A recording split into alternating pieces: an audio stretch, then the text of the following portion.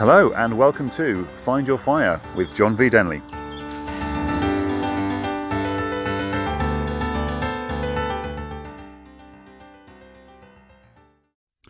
Hi and welcome to podcast number 3. Before the podcast actually starts, I just wanted to point out that when I originally recorded the audio for this podcast, it was a video that I was going to post onto Facebook and it was intended to be 5 minutes long.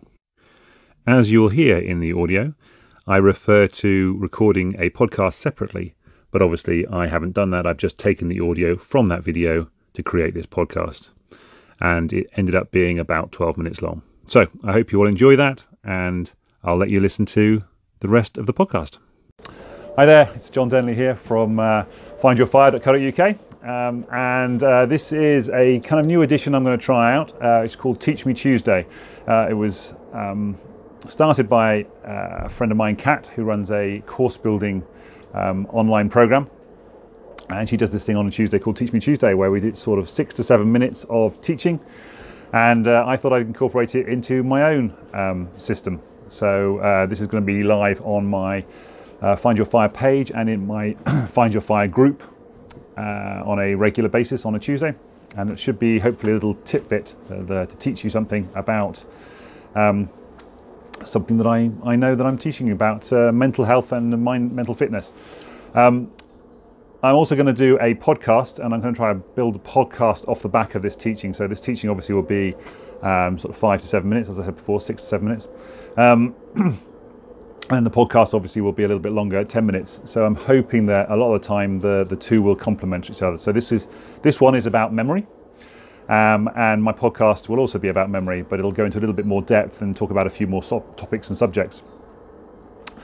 But what I wanted to do now is just sort of give an overview as to how our brains work and how we can use the way that our brains work to help us move forward and be more positive in our lives on a daily basis.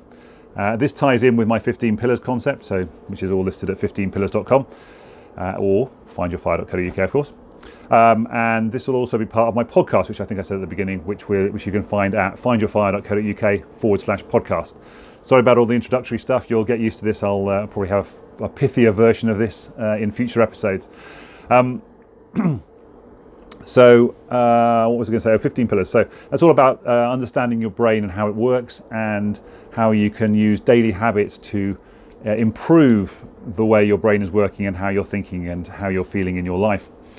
So our memories are actually not quite as fixed and stable as everybody believes, and not even as reliable as we all think they are.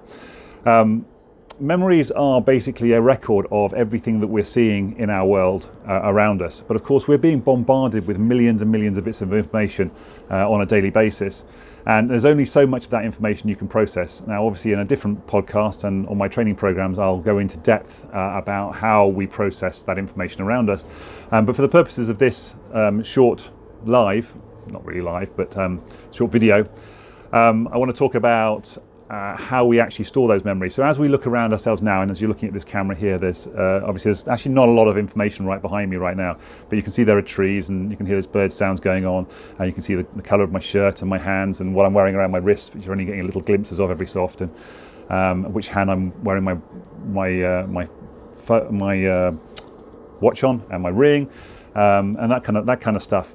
But if you were to try and remember all the details of this video in, say, 5 years' time, you would struggle to remember all the details of what happened, unless you repeatedly told the story of this video or said what happened during this video over and over again, or you watched the video multiple times. One of the great things about video, of course, is you do get that constant reminder of what actually happened. When I walked the Camino de Santiago in 2016, I actually met a German guy. There was an interesting story he was telling me. He was talking about the falling of the Berlin Wall, and he was saying that it's funny because he can't quite remember now whether or not the memories that he's got of the Berlin Wall coming down are actually his memories of that time, or whether it's just memories that he's got of TV shows that he saw about the time. So his brain is very mixed up about this. And I'm sure many of you have heard the expression that your brain, if you vividly imagine something, can't tell the difference between a vividly imagined thing and a real thing, which is why they talk in things like The Secret about vividly imagining your dreams and your goals in the future, so that your brain kind of gets used to processing it and starts to create those images in your own brain, and you can't really tell whether they were memories or not. Actually, there was a friend of mine, Brad, said about a dream that he had just recently, where he thought it was very real when he woke up. And actually, I'm sure you've probably all had experiences of that, when you've woken up from a dream the next morning and you thought, crikey, was that real? And the interesting thing about that is, if you told somebody about the dream and then told somebody else about the dream, and you kept telling people about the dream, it would really feel like it was a real thing that actually happened to you.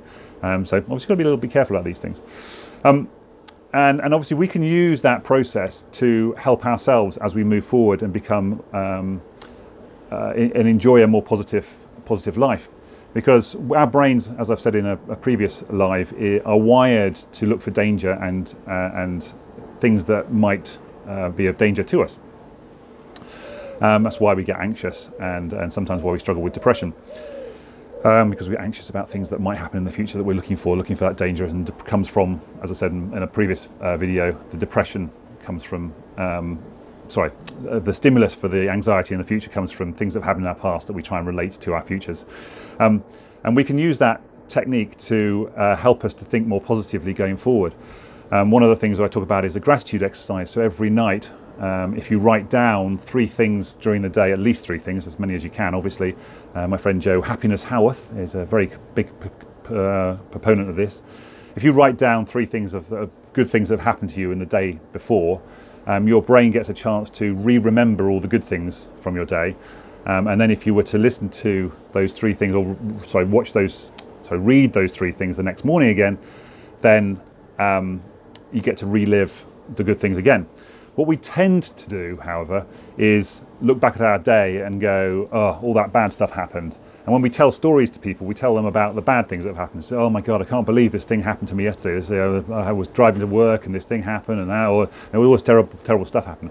And the times that we repeat those bad stories just gets our brains to remember those bad stories more clearly than the good stories and the good parts of our days. So if we were to spend more time focusing on the good parts of our day, it allows our brain to focus more on the good stuff and remember the good stuff more than the bad stuff, because our brains will work in such a way that it'll archive the stuff that it feels is important to us that we need to remember. And obviously, by repeating the stories, that's the thing it's saying, so you need to remember that. You need to remember that bit of information. So I'll store that bit because that's really clearly very interesting and useful to you to remember.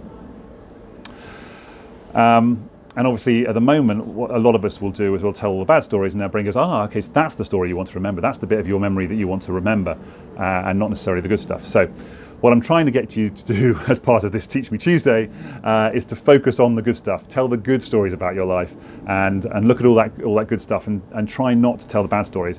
What are really important is, if you've got stuff in your life that you don't like, that you don't want to remember, if you stop telling people about the stuff in your life that you don't want to remember, and literally stop repeating it over and over and over again, your brain will start to go, okay, so that doesn't need to be remembered, and so it'll become a memory that fades over time. And obviously, it's not quite that easy, because if you've told this story hundreds and hundreds of times, then it's very difficult for your brain to go, that's a memory that I don't need to remember anymore, because you've trained it to remember that memory. And actually, within the neuro pathways in your brain, there's a thing called long-term potentiation, which I'm hoping to speak to a guy called Tim Bliss, who's a professor of brain biology up in London, about this. And this is how your brains fix the neuro pathways in your brain, and therefore that's how memories are formed over a long period of time.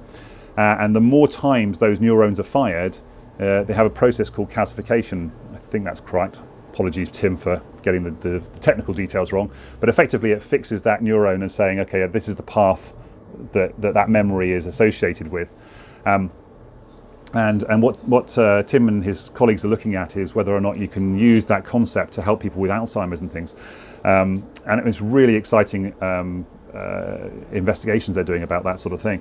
But of course, what it does also emphasize is how our brains pathways can be manipulated in that respect, to remember certain memories more than other memories. Because if we just keep on firing those neurons about the good memories that we want to, it'll calcify that pathway rather than the negative pathway or the other story that we don't want to tell about. So the less we tell this story, what happens is that those neurons kind of, again, I'm not sure about the technical terms here, they kind of die and wither, and that's when you have these memories that fade.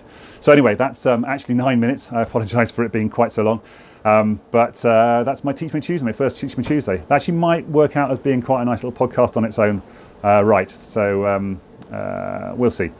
There's quite a lot of stuff I didn't even talk about. I wanted to talk about things like police interviews and embedded memories, and how the police now change the way they do interviews to make sure that they don't create false memories in people's minds about things that have happened, because that can also be possible to do as well. Actually, I probably will tell you about that. I know it's just gone on 10 minutes now, but it's probably worth saying this little extra bit. 2 stories about that, because now I've pretty much finished the whole story now. Number one is that they did some experiments with this, especially in England in particular. They staged a bar fight with a group of people, and then afterwards they interviewed them, and they asked people things like, did you see the knife? And people would say, oh yeah, there was a knife, when actually there wasn't a knife, and they had video footage to show there wasn't a knife and so forth. But people actually believed that there was a knife because of the action that the person was using, even when they were actually just punching.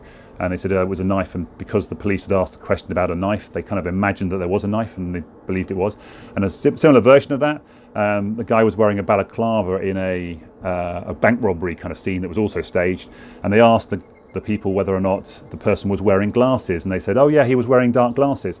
So actually what their brain had done is flipped the image in their head, so that they saw dark glasses rather than, so because it was obviously the eyes were the only thing that was showing. So when they were asked about glasses, they went, oh yeah, it was glasses. So they created the memories in their heads about that. And the other experiment they did, which is really important for this sort of thing, is they asked people the question. They showed them photographs of a car accident, and they asked one group of people, how fast do you think the cars were going when they crashed into each other? When they hit each other, when they hit each other. And they asked a different group of people, how fast do you think these cars were going when they smashed into each other? And again, can't remember the exact details, I'll look them up and maybe put them in the comments. But the people who, when they said smashed, they estimated the cars as being a lot faster than when they just said hit each other. But the really interesting part of that is that a week later, or sometime later anyway, they went back and asked the same people. And bear in mind, they were looking at photographs of the car accident. And they asked the first group of people and the second group of people, was there any broken glass in the images that you saw last time you looked at the images? And the group who were asked the question, how fast were the cars going when they hit, said predominantly, no, there was no glass. I can't remember what the actual figures were, but the people who were asked when the cars smashed said yes, there was lots of glass in the images. So the fact that they used the word hit and smashed made a difference as to whether or not people remember whether there was glass in the images or not. So that's a really important point as well. Okay, so we now got to 12 minutes. That's way too long. Hope you're well, and hope you've enjoyed this little first Teach Me Tuesday. I'm sure it'll get better as far as timings are concerned and plans are concerned. Take care, everybody. Bye for now, and I'll see you next time.